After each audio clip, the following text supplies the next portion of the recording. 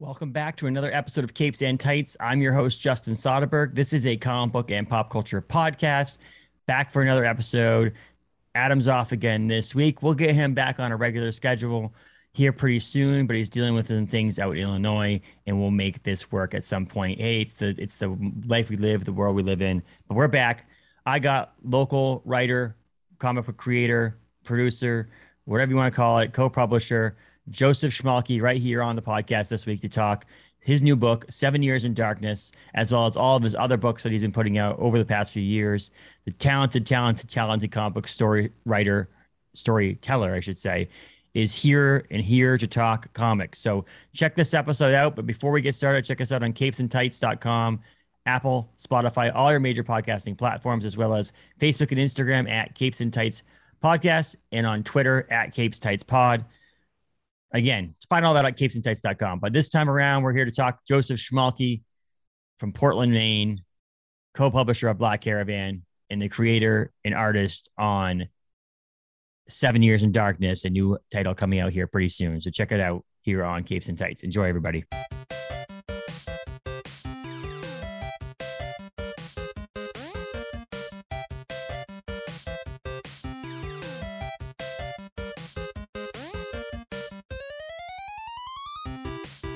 How's it going, Joe? Welcome to the program. How you doing, man? I'm doing wonderful, man. It's sunny and happy, and it's like 70 degrees out, which is like my perfect temperature. So we're all good. Yeah. Oh, man. When did we see each other? Like a month ago? Yeah, right around a month ago. Yep. Yeah, it got hot there for a minute, which I didn't like. I moved up north for a reason, and it's because I don't like heat. Yes. So, yeah, I like it here in Maine today. Today was like, me and my daughter were outside, and we were like, you could bottle this air and sell it. It's perfect. It's exactly. And you just got back from Florida, didn't you? Yeah. Listen, Florida, I lived down there when I was in middle school. It was kind of brutal for me. I know Floridians are like, you wimp, but like, come up here during the winter and say the same thing. Yeah. So, yeah, it was like 90 degrees and humid, and we had crazy torrential downpours and stuff. But MegaCon was gigantic. If you want to go to something that's like New York or San Diego size, that's not New York or San Diego, go to MegaCon. So that's all I can say about that. Have they been doing that for a while? It's weird to me. I don't know why I haven't heard much about it. Is it new? I guess the show's always been this size and everything, but it really didn't have the sort of draw to the comic book community that it did this time. I've done other fan expo shows. This is a good one. This is a good fan expo show. I feel like everybody was there. I said every time I look at a comic book artist or a celebrity guest or something like that, I was like, wow, everybody just in the world is at MegaCon this weekend, I guess. Yeah, and my friend David Byrne, he had me. So me and him, he's the publisher over at Scout. Okay. I'm the publisher at Black Caravan. So we worked together in a professional capacity, and then he put out Canceled, #1 with us. It's called, the title is actually Black Caravan Premiere Canceled #1. David Byrne's Canceled #1. Anyway, there was an exclusive at the show, and it was flipping for thousands of dollars. So it became overnight the single most valuable Scout comic ever. That's insane. Yes. It's a carbon fiber comic book, and there were only like 33 of them made. So yeah. So that's the thing we get into. Paul Eaton of Galactic Comics and Collectibles in Bangor, we talked variant covers at one point and talk about how, like, you know, when variant covers first came out in the 90s, or actually in the 80s, but into the 90s, it was like some of the gimmicky things they started to do with them. And I feel like I hate the word gimmicky because it's not. I like the uniqueness. Listen, let's be honest about it. Yeah. It is a gimmick cover. Yeah. No, but is there something shameful about that? No, not really. If you're a true collector and you like these creators and you love these series, you know, there's special offerings out there for people. And I think that's cool. You know, honestly, at the end of the day, you know, I always have qualms about these kinds of things, right? Variant covers, and are we killing the industry and stuff like that? I really don't see it this time around, but it could be wrong. You never know. Well, we talked like slightly on the idea that like you have had the opportunity. I mean, right behind me, it's hard to see, but I've got your crossover cover right there. So you've had the opportunity to do covers for a bunch of different comic books that weren't yours, and that's what the variant cover industry gives you, is the ability to have some of these artists have an opportunity to do art for another comic book that you're not actually attached to fully. It's just this one cover you're going to do, and you're going to move on. Sure, I'm not like a 100% creator on, say, something like Teenage Mutant Ninja Turtles Last Ronin, right? I contribute nothing to the interiors, but now I'm like a turtle cover artist because I did a cover for Last Ronin #1, that kind of thing. So yeah, doing crossover, I just did Bloodstained Teeth for him. I've worked for Image, IDW, Vault, Boom, which is, I think that's the most expensive cover I've ever made, was Something is Killing the Children #1. So I've had some, that's definitely brought eyes to me, right? And then I'm a creator myself. So then that in turn, if people really dig my art and how I tell stories, it builds my audience too. So it's a win for everybody. Yeah, exactly. I mean, of your books that you've created, do you know which one had the most variant covers for like a #1? We Don't Kill Spiders #1. Okay. Oh, no, that's not true. I don't own the book though. I co-write and I illustrate the comic, and it would be Count Draco Knuckle Duster #1. That had the most amount of variants out of the gate. I think it's tied with Phantom Starkiller. I think Phantom Starkiller might have a few less. I'm not sure. I'd have to go through and look at the list again. This is not information you have off the top of your head. What is wrong with you? No, I'm kidding. Well, when you start getting into like 30 plus covers, you're like, that's a lot. But like today, one of the variant cover artists for Phantom Starkiller posted a black and white version of his cover, and people are like, oh, when's that one coming out? He goes, well, I wasn't in, I was just showing you the pencils. And they're like, that should be a cover. And I'm like, oh, here we go again. If there's enough people crying for it, will we be doing it? I don't know. I mean, sells comic books, man. That's the thing. You're a creator, but you're also a co-publisher. So part of your job is to sell comic books, and my job is to make money and make my creators happy as well. Yes, 100%. Well, that's what I talked to Ben Bishop about last week on the podcast, which was, hey man, I'm just looking at for your well-being. I know the last Ronin's coming to an end or came to an end, and I just want to make sure you're going to be financially okay to continue on. You did make a pretty good penny off of this 5-issue series. Are you going to be okay? He's like, I'm going to be okay. Yeah, it's one of me and him came up together at the same time. Mm-hmm. We've been studio mates for a long time. We now work across the hall from each other. We're going to be okay. Yes, he's going to be fine. But you have a new book coming out. I do. Do you have an actual release date on that yet? I know you wrote early June, but you don't know the actual date, or? I was actually, before we got on this podcast, I was looking to see where it was in production. I can't really tell, but it is in production. So, it's typically like a 2 to 3 week turnaround time. The difference with this one is I asked for them to only do effects that could be done in-house. So the regular, there's a lot of variants. Are we talking about certain things today? You can tell whatever you want, honestly, because I think this episode is not technically dropping until a week from tomorrow. And some there was already something said online about an announcement coming. So you can talk whatever you want. All right. Well, I could see your name appeared on the back of one of the variants that's coming out by my friend, Bob Tachik. And it's a cool cover. So it's a Galactic Comics and Capes and Tights podcast. Yeah.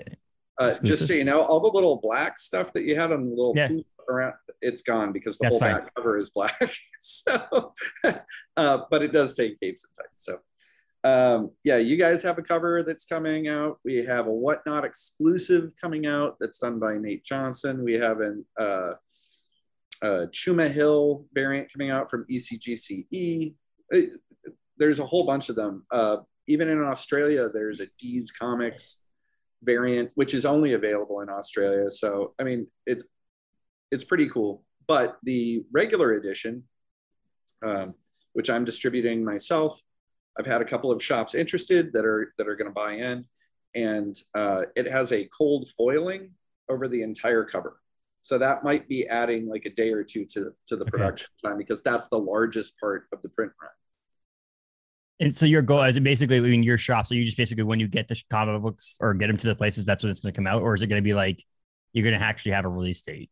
So there is no actual release date until I know that they're on their way. You know, then I can talk to everybody. But I've encouraged all the stores, which there are 14 or 15 participating shops at this time, with more coming on board now that MegaCon's happened. I'm not going to say definitely that these people are on board until they're like, yes, we're on board. But at least 15 stores will be selling this book. It is self-published. There is no publisher attached to this besides me.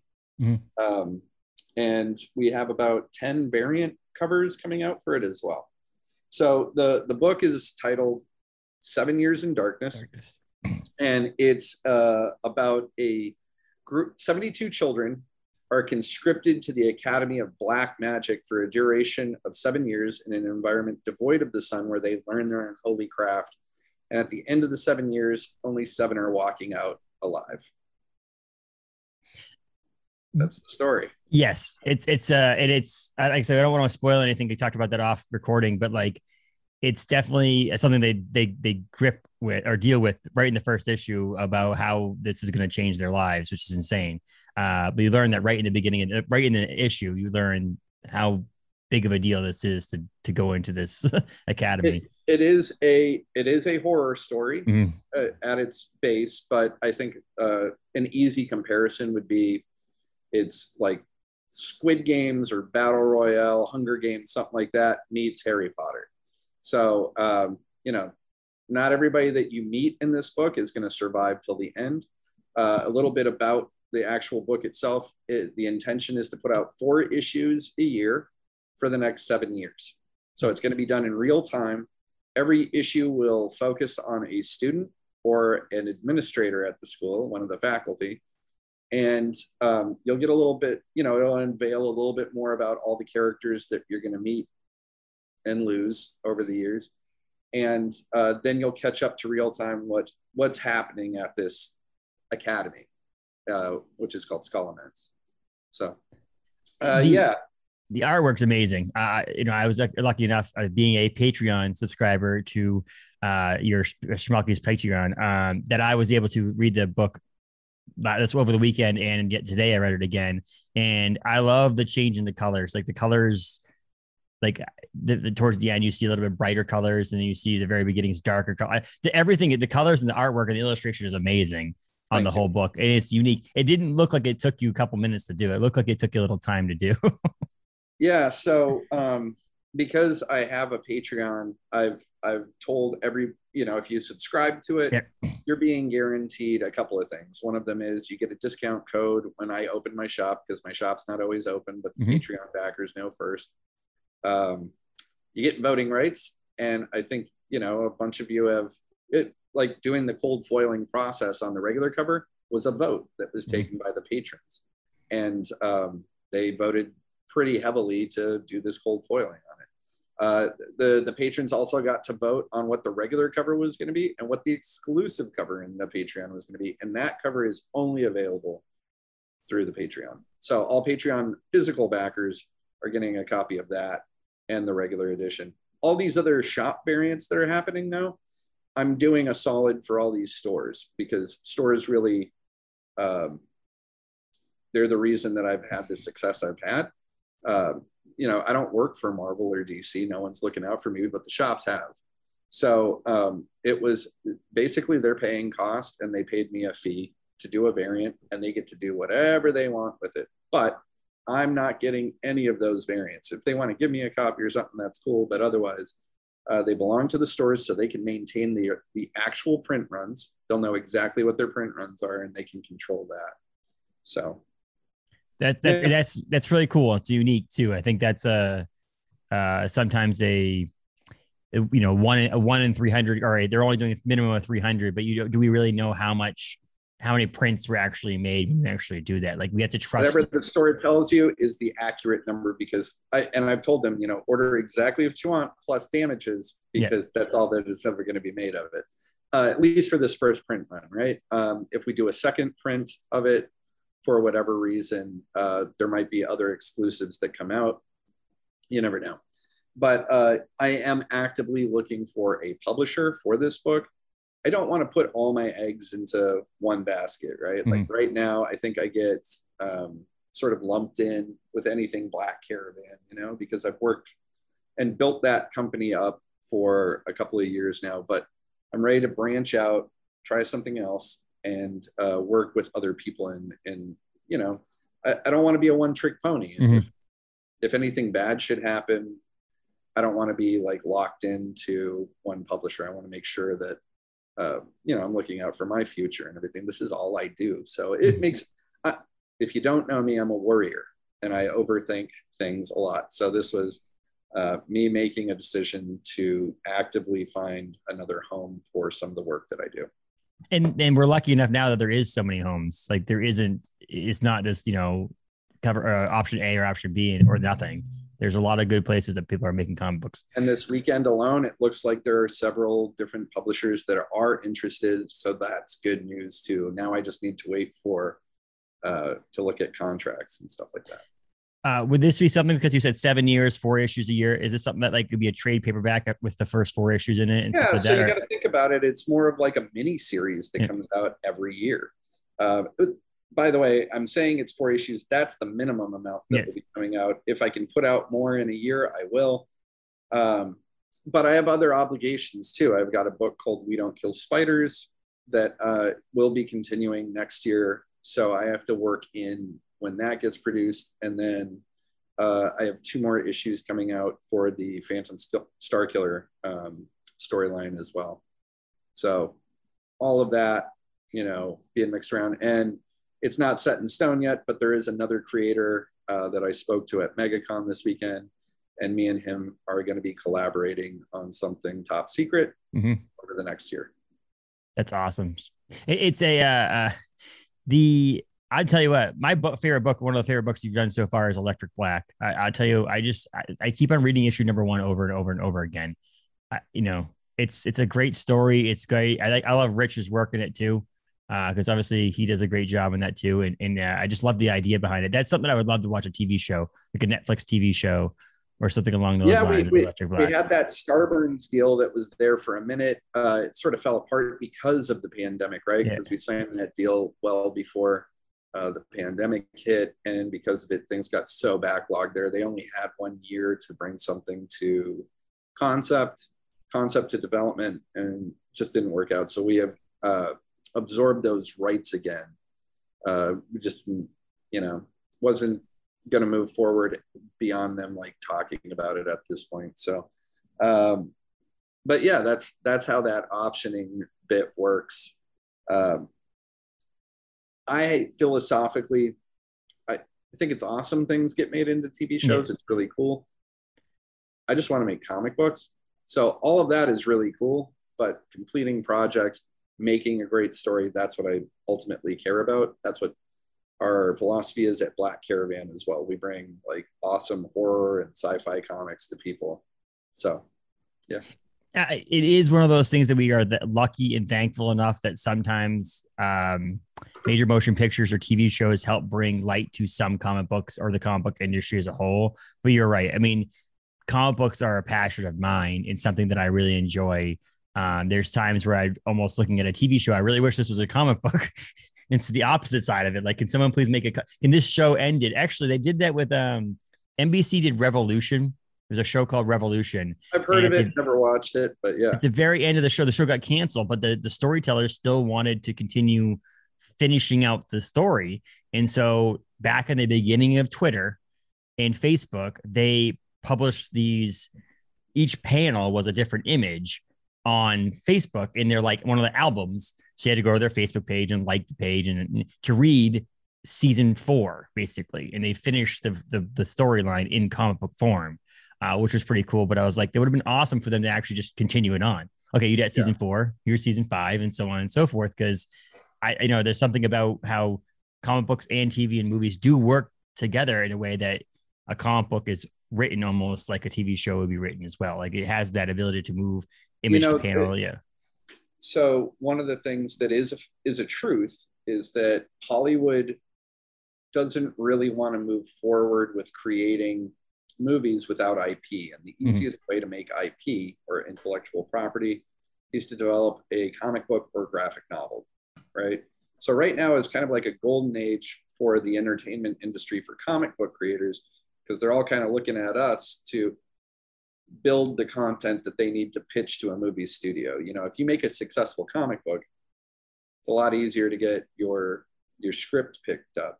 So it's been really good for a lot of artists and people that are writers that are trying to break into Hollywood. They've always got a script, right? Hey, I think this would make a great comic, which can sometimes, you know, wear you down a little bit. A guy like me doesn't really, you know, I'll collaborate with the people I want to. But typically I see a lot of that happening out there now. It's like everybody that wants to make a movie also has a comic book. So that's cool. I mean, the more people involved in this community, the better is my take on it. But I'm really just only invested in the comic book side of things. I'm a purist that way. And I do realize that the real money is probably in Hollywood, but I don't care. Yeah. Well, I mean, I don't want to call out another artist or writer or anything, but a comic creator, but there's a specific creator that I read and I do enjoy it, their stuff, but it does seem like they create the book with a great opportunity for it to be made into something else. Like you read the book and you're like, this is amazing. This is a really good book, but I can tell just from reading the pages that this is created so that a studio of some sort will pick it up and make it into a TV show or a movie. And it just seems like each book that this person puts out is the same similar format, that it's going to be something else. Nothing wrong with that at all.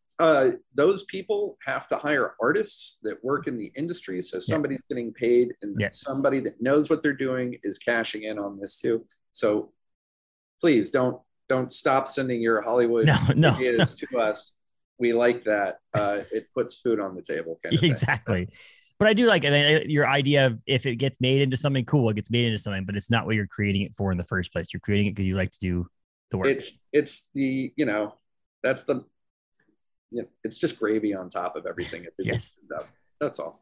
Well, I mean, our authors of actual novels are writing books to write books. They're not looking to get their book made into a screenplay at some point. I mean, obviously they will if they do, but authors are looking to make books. That's what they want to do. They want to make books. You're a writer because you're a writer.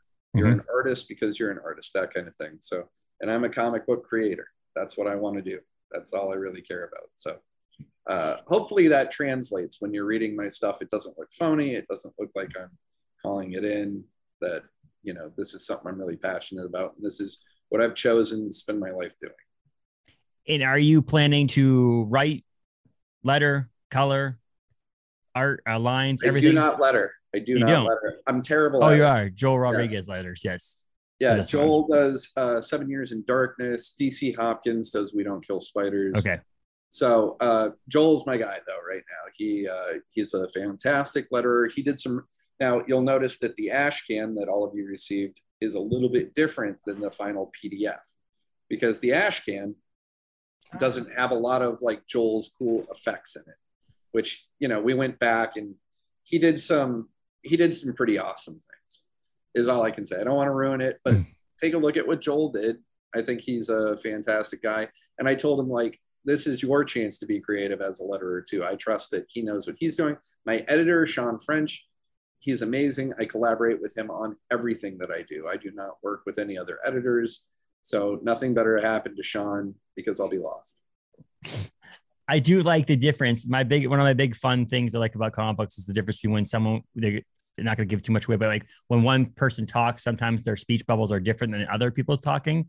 And I do appreciate that, because it helps me as a person who has struggled with reading my entire life to kind of decipher who or differentiate who's talking. Yeah, where is this coming from? I mean, I also follow you've seen my work. I don't do dynamic paneling. I don't overcomplicate the situation. The person speaking first is, you know, always standing on the left. The person speaking next is always and I'll shift the camera angles to make that happen. And I'm very cognizant of it when I'm writing the scripts, how to lay that all out. So there are all these rules that you learn over time creating comics. And while my stuff isn't necessarily dynamic, when big moments do happen, I try to make the page as interesting as possible, but I also can't lose the reader's attention. I don't want somebody to get hit in a roadblock. When you're creating a page, the whole thing is one piece of art, right? So I don't know. There's a lot. That's both fun, rewarding, and the toughest part of the job is laying out pages. Lots of people only focus on making covers. There's a whole part of our industry that is nothing but cover artists. They don't make anything else but covers. That's their bread and butter. They don't want to do sequentials. Sequentials are hard, and they're kind of thankless. Honestly, covers always sell for more. Sequentials don't sell for that much. So, but that's the part of the job that I love the most, is the world building, figuring out the environment, making these things come to life. And, I can always improve too. Like, I had some comments come in from We Don't Kill Spiders, which at the time was my newest thing. And I'm already taking those comments into account while I'm creating this book. So, 7 Years in Darkness. So your newest thing should always be your best thing. That's something you're calling in. And, I've taken some jobs in the past where I'm working outside of my comfort zone, which is fine. But there are some jobs that now I'm saying no to, because I absolutely know I should not be drawing My Little Ponies or Care Bears or something like that. I mean, while it's interesting, it's not something I'm interested in, and it's best left to those that are. So. When a couple of years ago, 2 cons ago at Bangor Comic and Toy Con, so the one that happened in October of 21, Dana Snyder was there, the voice actor from Aqua Teen Hunger Force and all those shows like that. He said there's certain things that he just said, I will never voice over or voice act kids' toys. He's like, I enjoy voice acting a lot, that I'll never actually do like some sort of kid story where a kid pushes a button and it's like H is for horse, because he goes, I just feel like there was no passion or anything in there for me to do it. So he goes, I know my avenue, I know what I like to do, and I know what I want to do, and I can make money doing it. So why do the things that I don't like to do? And that's it seems like something like, you're like, I'll do what I like to do. I don't need anything else. Well, I'll put it to you this way too. Nobody's waving $1 million checks in front of my face, but maybe I would change my tune if that were the case, right? So yeah. Work at a price. I don't know this question for you, but I don't know, past 4 or 5 years, ash cans were not something in my knowledge base, because I just wasn't that big into comic books. How often is an ash can cover different than the actual cover that comes out? Is this going to be the actual cover that comes out, or it's going to be the red one? No, the actual cover is totally different. The ash can, this is my project 100%. You're looking at an unvarnished look at what I can produce. And like I said, even this ash can is going to be different from the issue 1 that comes out, because ash cans are proof of concept. The issue 1 cover looks like this, except for it's like this reddish orange that's in the background behind me. So that's the actual issue 1 cover. That will be the direct market, quote unquote, because not using Diamond or Lunar distribution. There's no company putting this out. It's just me. And then the Patreon variant is different than the one that you guys are doing, than the one that ECGCE is doing, or El Rey. There are some really amazing covers out there. The One Stop Shop is doing 2 different covers. Off the top, Nocturnal Rabbit, and then of course Whatnot is doing a cover, and I know I'm leaving someone out. The 616. Yes, I said that one this morning. And they're all just fantastic pieces. And if you like the series, when you see it, I am going to put down the information somewhere, where it mostly in my Patreon. But as soon as they start releasing that information online, I will be sharing it with everybody, because I want everybody to go out and support these stores that supported me and get the really cool covers that they're putting out. So I also like they're broad. It's not like, you live in Maine, so it's not like, okay, all these local Maine stores are the ones that have these store variants. There are, obviously you mentioned Australia, One Stop Shop is in Massachusetts. So there is this more broad. I don't know where 616 is and all those other places are, but like 616, I want to say that they're in New Jersey. Nocturnal Rabbit is Texas.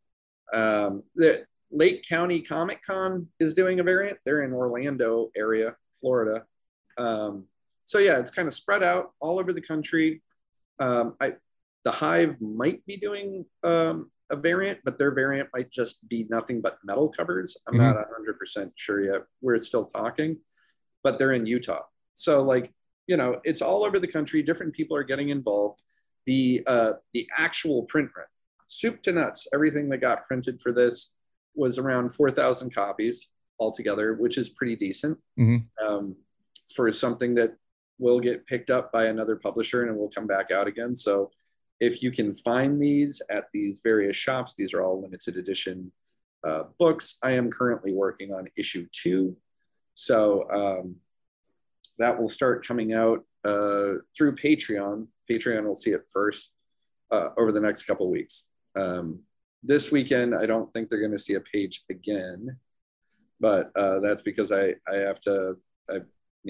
starting my con season, so I'm traveling around a lot, but I'm going to make it up to everybody by giving them like 2 pages over the upcoming weeks and stuff like that. Once I get into actual page creation mode, I do nothing but create pages. But right now, me and Ben Bishop and the owner at El Rey, we started a collaborative cover company called The Main Vein. Yeah.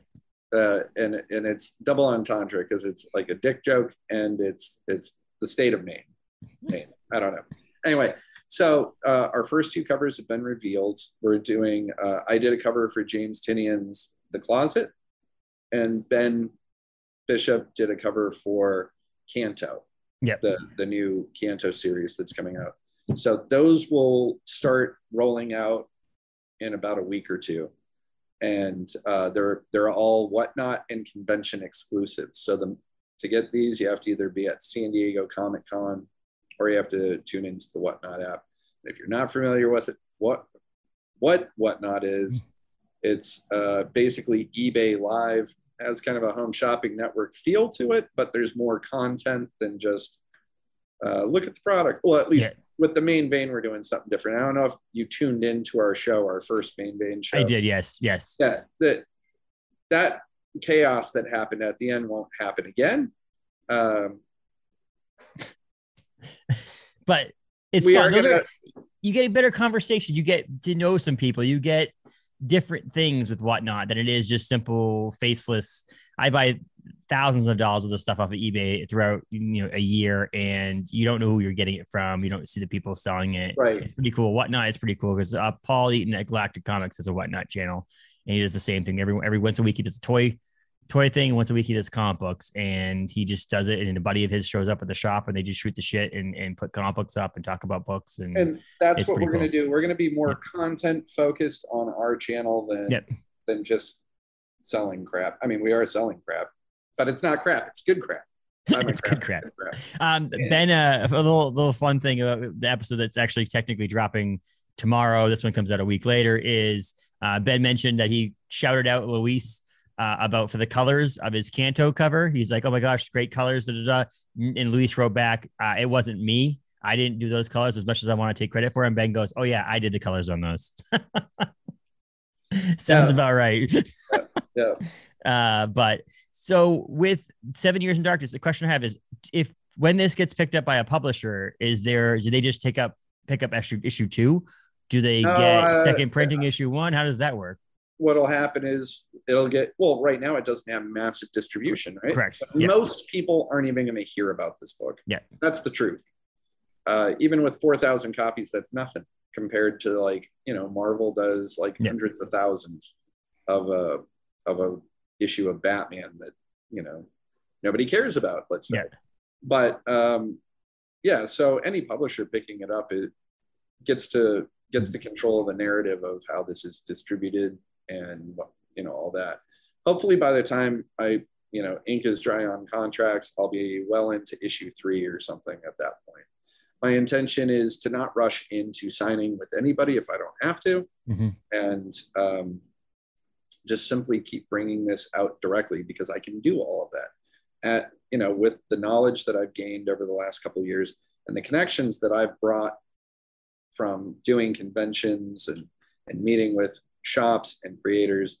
That's what's helped me, do the distribution for what I'm doing now. I'm excited because it is fun to see this process too. I mean, it feels more organic and homegrown, which is really cool. I mean, it's nice. It would be nice to have 350 shops carrying this comic book, because I mean, it's out there more. As more copies you sell, the more money you make. Then the next thing you can do, the bigger you can build your brand. But it is cool to see this like homegrownness to it. You guys are going to be sitting on something very cool and unique that only a couple hundred copies of it exist. And yeah, I'm sure it'll be, if things go well, it will increase in value, which is always awesome for the collector's market. You guys will be sitting on a very cool, and profitable variant. I want everybody that I work with to make money.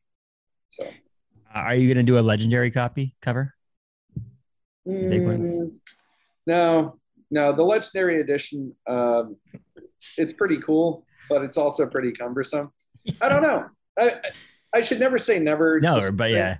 But yeah, it's a process getting those made. And no, what I do have this year though, that is cool and unique. Yeah. At conventions this year, I'm doing this book, and it's 100 pages on the inside. I won't give it away, but the only way to get it is with a sketch on it. So I'll do a custom sketch. You get this cool 100-page book. The only way to get it is from me. And there were only 100 of this cover made, and there's another cover with the screaming skull behind me.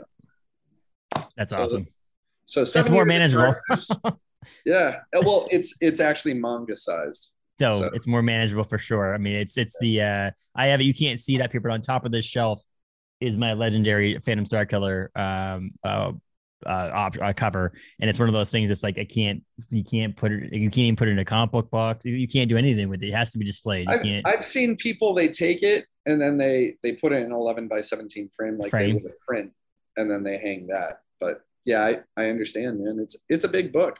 I love the legendary edition stuff. I love seeing my artwork at that size. I'm always playing around with format, paper, the look of things.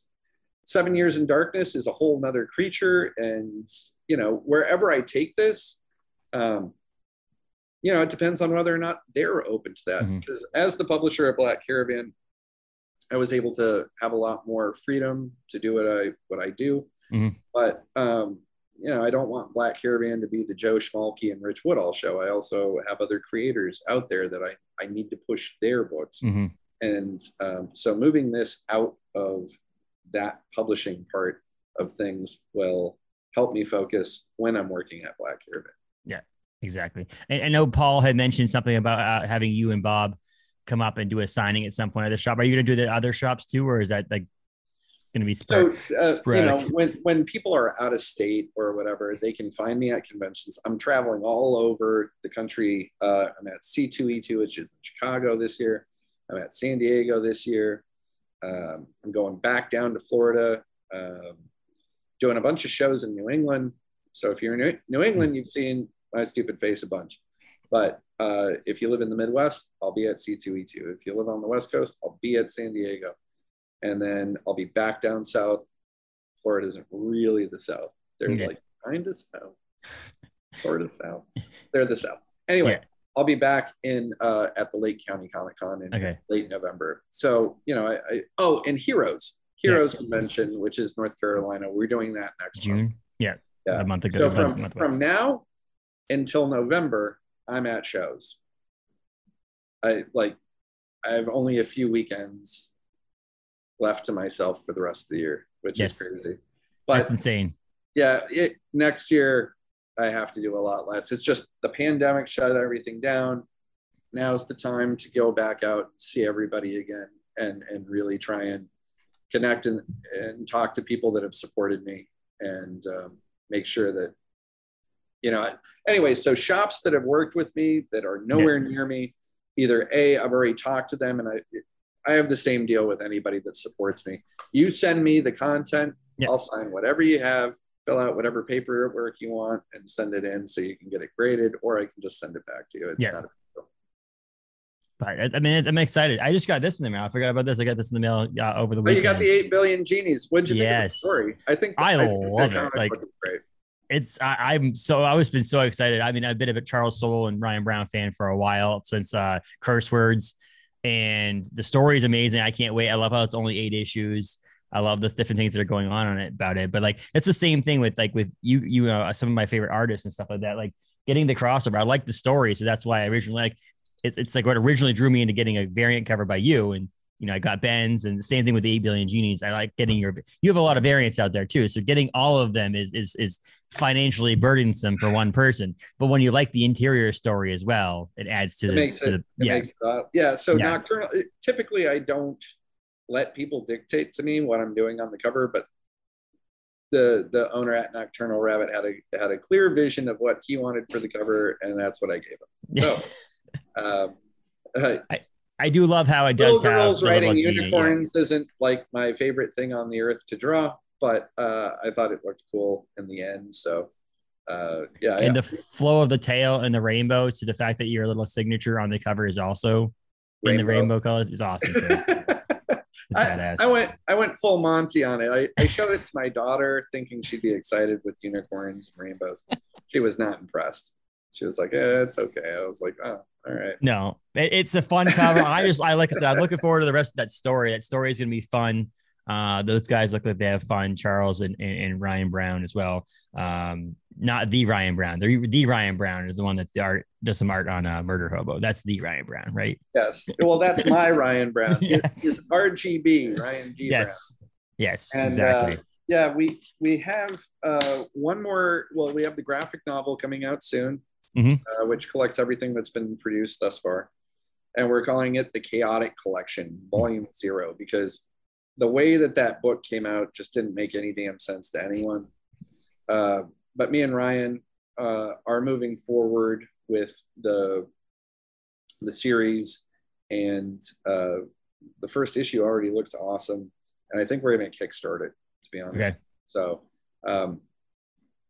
so if you like that series, there is more to come, and we also sell miniatures and stuff, 2 of the main characters.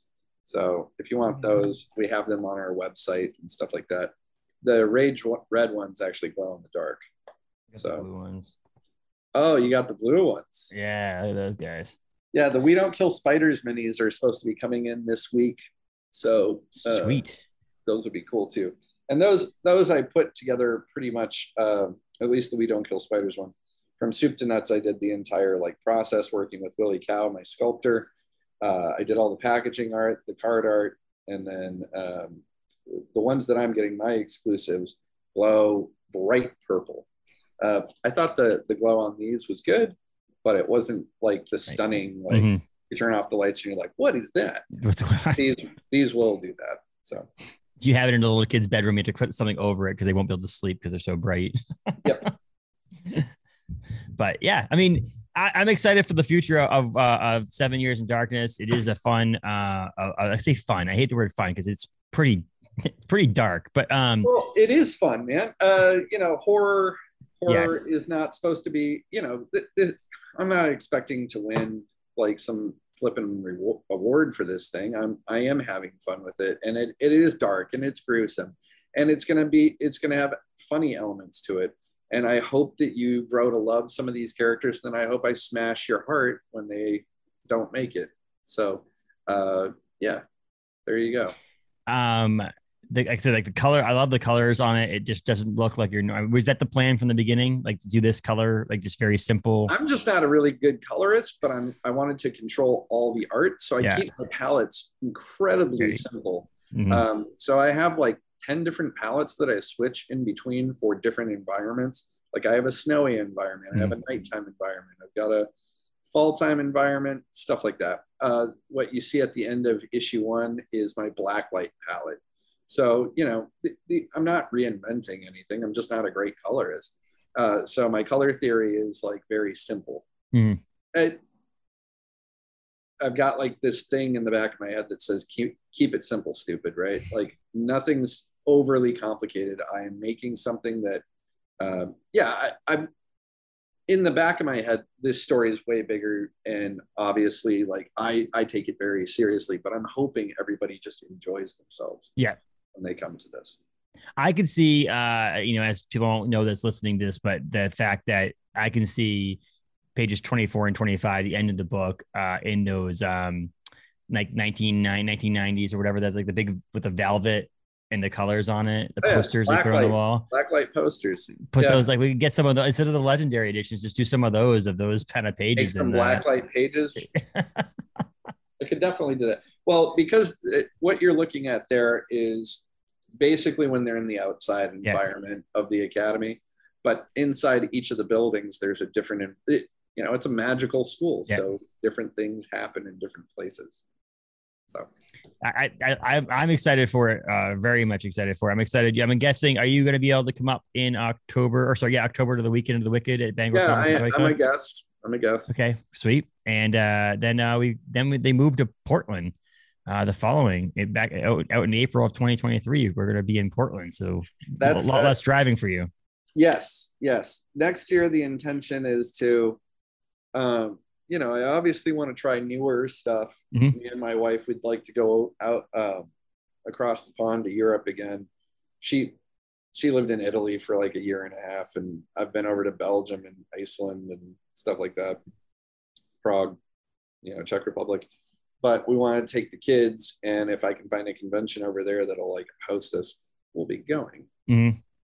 That'd be exciting. And that's worth it because, obviously, why not, right? If you can, people do that for all the time for their work. I used to have a friend who drove a tractor trailer truck across the country, and he'd been in the company for 18 years. So he got to pick his route. And when he picked his route, he was a big baseball fan. So he would pick it where he'd spend the night and go to the baseball games. That's pretty cool. Yeah. He's like, it was basically I had to pay for the ticket, but I was like, the lodging, gas, transportation, all that stuff was free because it was part of my job. And then I just be able to get to go to all the baseball stadiums in the country. I was like, if you can do it, you can do it. Awesome. Yeah. Like if you can go on vacation and have a con basically help with that, offset some of that cost. Why not? Right. Exactly. But yeah, again, I am planning on cutting down on the amount of shows I do next year because, I've got wife and kids and stuff, and I like to spend time with my family and being away from them. I'm not 20 anymore. I'm 44. You're not? I get tired. Old man schmalky. Being at MegaCon this weekend, I was like, it's too much. All day yesterday, I was just sitting on my ass being like a zombie. And do you do these by yourself? I know you do Bangor, but were you the only one in your booth? No, when I was at MegaCon, I was a guest of another creator. Okay. I was just tabling with him, but I wasn't really there most of the time. I was like out talking to people and meandering around. And like I said, it's a gigantic show. If you can't make it to San Diego or New York, try that one. It's pretty impressive. Plus, and it's in Orlando, right? Yeah. It's not that far from Disney World. If you want to make a day of that and then go to Disney, why not, right? Cosplay to the con and then wear the same cosplay to Disney and freak out some people at Disney World. That's the idea, right? I'm definitely selling this to Disney. There's no way that doesn't happen. That's right. And this is going to be a Disney That'll be property. The next Disney movie, right? It's just like kids getting like laid waste over 7 years. Oh, yeah, exactly. Right. But absolutely. So I am a big fan of your Patreon. And that's first thing is that I read a lot of comics digitally. I do like reading them digitally. I like owning them and holding and smell. When I took this out of the bag and board, I smelled it because I like the smell of printing and stuff. But that's printed weird. Yeah. That's done on a risograph. So if you open it up, those pinks in there, that's not at all what's going to be in the regular comic, right? You've seen what the real colors are going to be, but on a risograph, you only get a limited amount of colors, right, to produce the effect. So I had those done in Bethlehem, New Hampshire. The people that did it are awesome, but risograph printing is a particular kind of printing. It's an oil-based ink, and it feels kind of velvety to the touch, So it's very old school, and it's like a piece of art. So the only way to get these ash cans is from me, and that's either by joining the Patreon or finding me at a convention. I do not sell these online to anybody but patrons. Again, and I'm almost out of the ones I'm bringing to shows for the year. As soon as issue 1 comes out, I might just like box up the rest for future patrons. It's a fun thing to have. I like the digital part of it because I was able to read digitally. My wife goes to bed before I do. I usually have my iPad in bed so she can sleep, turn the light off, and I can do it. And that's, like I said, even if that's the simplest reason why I'm a Patreon of yours forever, it's the digital version of it, then that's worth it to me. Otherwise, there's all kinds of other benefits as well to be a Patreon subscriber as well. So well, I'm hoping everybody's happy with the content they received. I hope everybody is cool with me taking a 2-week reprieve so that I can like keep making this cool book. And I promise I'll be back with all new content in issue 2. And we get introduced to a new character at the school. He's actually, you see a little piece of him on the very last page. He's in the far right corner. He's like the only humanoid looking thing in front of this doorway. So if you look back, you'll see that he actually does appear there for the first time. And then obviously, I saw the issue 2 cover is also in that on the Patreon when you get to see that. So you get to see issue 2's cover, right? At the very end. Yeah, that's the new character. So the first 4 issues are each dealing with a different kid. Well, every issue is going to introduce you to a new character, but then after you get a brief introduction to them, you go into the real time. Time has passed now, like weeks have passed that these kids have been at the academy and certain things have happened. So at the end of issue 1, you know 2 of these kids. You've got Matthew and you've got Elena. And so issue 2 starts off with her story. And unlike Matthew, who's going into this very blind, he's very confused by all this. She knows exactly what's going to happen. And that's a different vantage point on who's part of this academy, which is really cool. Yep. But yeah, patreon.com/schmalky, right? Is that right? Let me look. Yeah, I think it is. Patreon.com/schmalky, SCHMALKE. At Schmalky on Instagram and Twitter and all that stuff too. Yeah, and my Instagram will link you right to my Patreon. Every once in a while when my shop is over, it will link you to my Etsy store. But of course, if you're a Patreon backer, you get a discount, and I always let you know a day ahead of time before I launch it on Instagram. So you get first pickings, and there are numerous things that are going to be in my shop that are not available to the rest of the public. So there you go. It's worth it. I've only bought one thing off your shop before because I see you, I say semi-regular enough that I actually get to purchase things from you in person. But it is fun to see that your store is up. You're like, oh, it's up for this weekend. I always have to click on it. I always have to see what's available. And I'm excited now that I'm a Patreon subscriber as well, that I also get a discount. So it's beneficial. There you go. All right, man. Well, absolutely, man. Thanks for having me on. I'm happy. It was awesome to see that you and Galactic came in and got a variant with me, and everybody should buy it because Bob's awesome. Bob's it's a really cool cover. Yeah. I can't wait. Yeah, so, and we will come up and we will sign those, and yes, we'll make a whole thing out of it. There'll be regular covers and metal covers, which is really cool too. I'm excited for that. And those will be out obviously sometime in June, hopefully. We obviously know more as we get closer.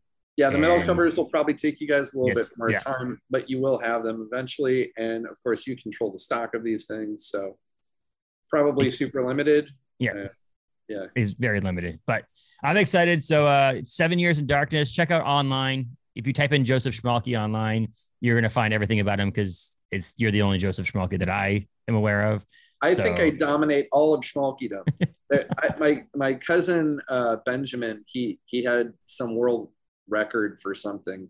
It was like hand flapping. I can't remember. But beyond that, it's hard to find anything. Is that your next book is going to be called something about hand flapping? Next comic book. Benjamin's a really good guy. I'm not shitting on his award there. I just happened to take over most of the Google search stuff. Yeah. Now my family is from the deep South. Most of the Schmalkies live in Louisiana or Minnesota, so they're on either the Midwest or the South, and they're decent people. I'm just not particularly close with any of them. Yeah. So, but Schmalky's the Schmalky. You and obviously you have a wife. All the main Schmalkies are my family. Yes. Family. So, and they rock. My kids are amazing. And my son just turned 1 this week. So last week. So right on. Yeah. My daughter's turning 9 this in 3 days. She has so many good gifts. I did it this year. I went all out. That's amazing. Ozzy, my birthday is the 15th of May and my son's is the 18th of May. So from this point on, it's my son's birthday month. There's this thing as my birthday anymore, but I'll take it. He's a Did gift you to get me anything good? Yeah. I mean, my parents stopped by Galactic Comics and Collectibles before they visited and got me a 9/8 Princess Leia That's sign. Scotty Young. Yep. Nice. Yep. So Paul was nice enough to my parents. And then but yeah, my parents were nice. My wife got me. I'm a big Scotty Young fan, but my wife got me these that he released on his site too. Oh, those are cool. I Yeah, haven't seen those before. And so yeah, she's very, very nice to me. She's looking out for me with my Scotty Young love. But the problem is I love Scotty Young, and so does Paul Eaton, the owner of the shop. So anything that comes in, he always gets first pick on. So I'm always get the scraps from him. You gotta meet up with him at a show and get your own commission. I know they're only like what, $8,000 or something. You gotta That's a funny story. My wife found out that I was a big fan of Scotty Young, and she's like, "Oh, let me look this guy up." And she, went to his website and stuff like that. And she was thinking that he was like, local, independent artist doing these things or whatever. She's like, maybe I'll get to do a drawing for him. And she realized she thought like the minimum on there was like $2,500, and she's like, "Yeah, that's not gonna happen." Yeah, I'm like, "Yeah, no." Pretty famous. Yeah, and then so that's pretty funny. But yeah, it was a good week, and my son, he was pretty excited for see all the people and get all the gifts that he got. He ate some cake and had some good time, so it was really nice. My parents live in Connecticut, so I very rarely get to see them, and they were able to come up and celebrate, so I got to see them and hang out. Do you so get it was the fun. same flavor every year, or do you switch it up? Flavor cake, I like golden cake with chocolate frosting. That's my go-to. That's your go-to. So, and I'm actually a big box cake fan. Like my wife hates it because she likes to bake. And I'm just like, just give me, Duncan Hines, whatever it is, frosting and a yellow cake and call it good. You don't have to go all out and make frosting for me. And she's like, oh my gosh, really? Oh, that's what I want. So that's what I get. I feel you, man. I have certain things like that too. I eat Underwood deviled ham sandwiches. It's just that ham spread that you put I love that stuff. See, I mean, great minds think alike. But now my birthday cake of choice is the Brooklyn blackout cake, and my wife, it's like a feat, and it takes her a couple days to make it. Do it. So you should look it up. I really want to look it up. Your wife. But check out Schmalky's on Facebook or on Instagram. He's on all the social stuff, and he's on again, patreon.com/Schmalky. And then anything else? No, that's it, man. I hope to see people out at shows this year. And if you don't see me out at shows, my store does open every month. Just follow me on Instagram, Facebook. There is a private Facebook group called the Schmalky Army with a bunch of exclamation points. If you don't have the money to join Patreon, join that group. It's free. I usually make an announcement that I'm making in Patreon a day or two later there. Mm-hmm. And it's nice because you get to interact with other people who are also fans of your work as well, which is nice. So I'm part of that as well. So I did that first, obviously, because that was the first thing. But it's a private group, though, so it's hard to find it. There you go. You got to know people. You got to know some. Thanks for joining me, man. And stay safe at all the cons. Have fun. Keep working hard because we love it. Thanks, man. Thanks for having me.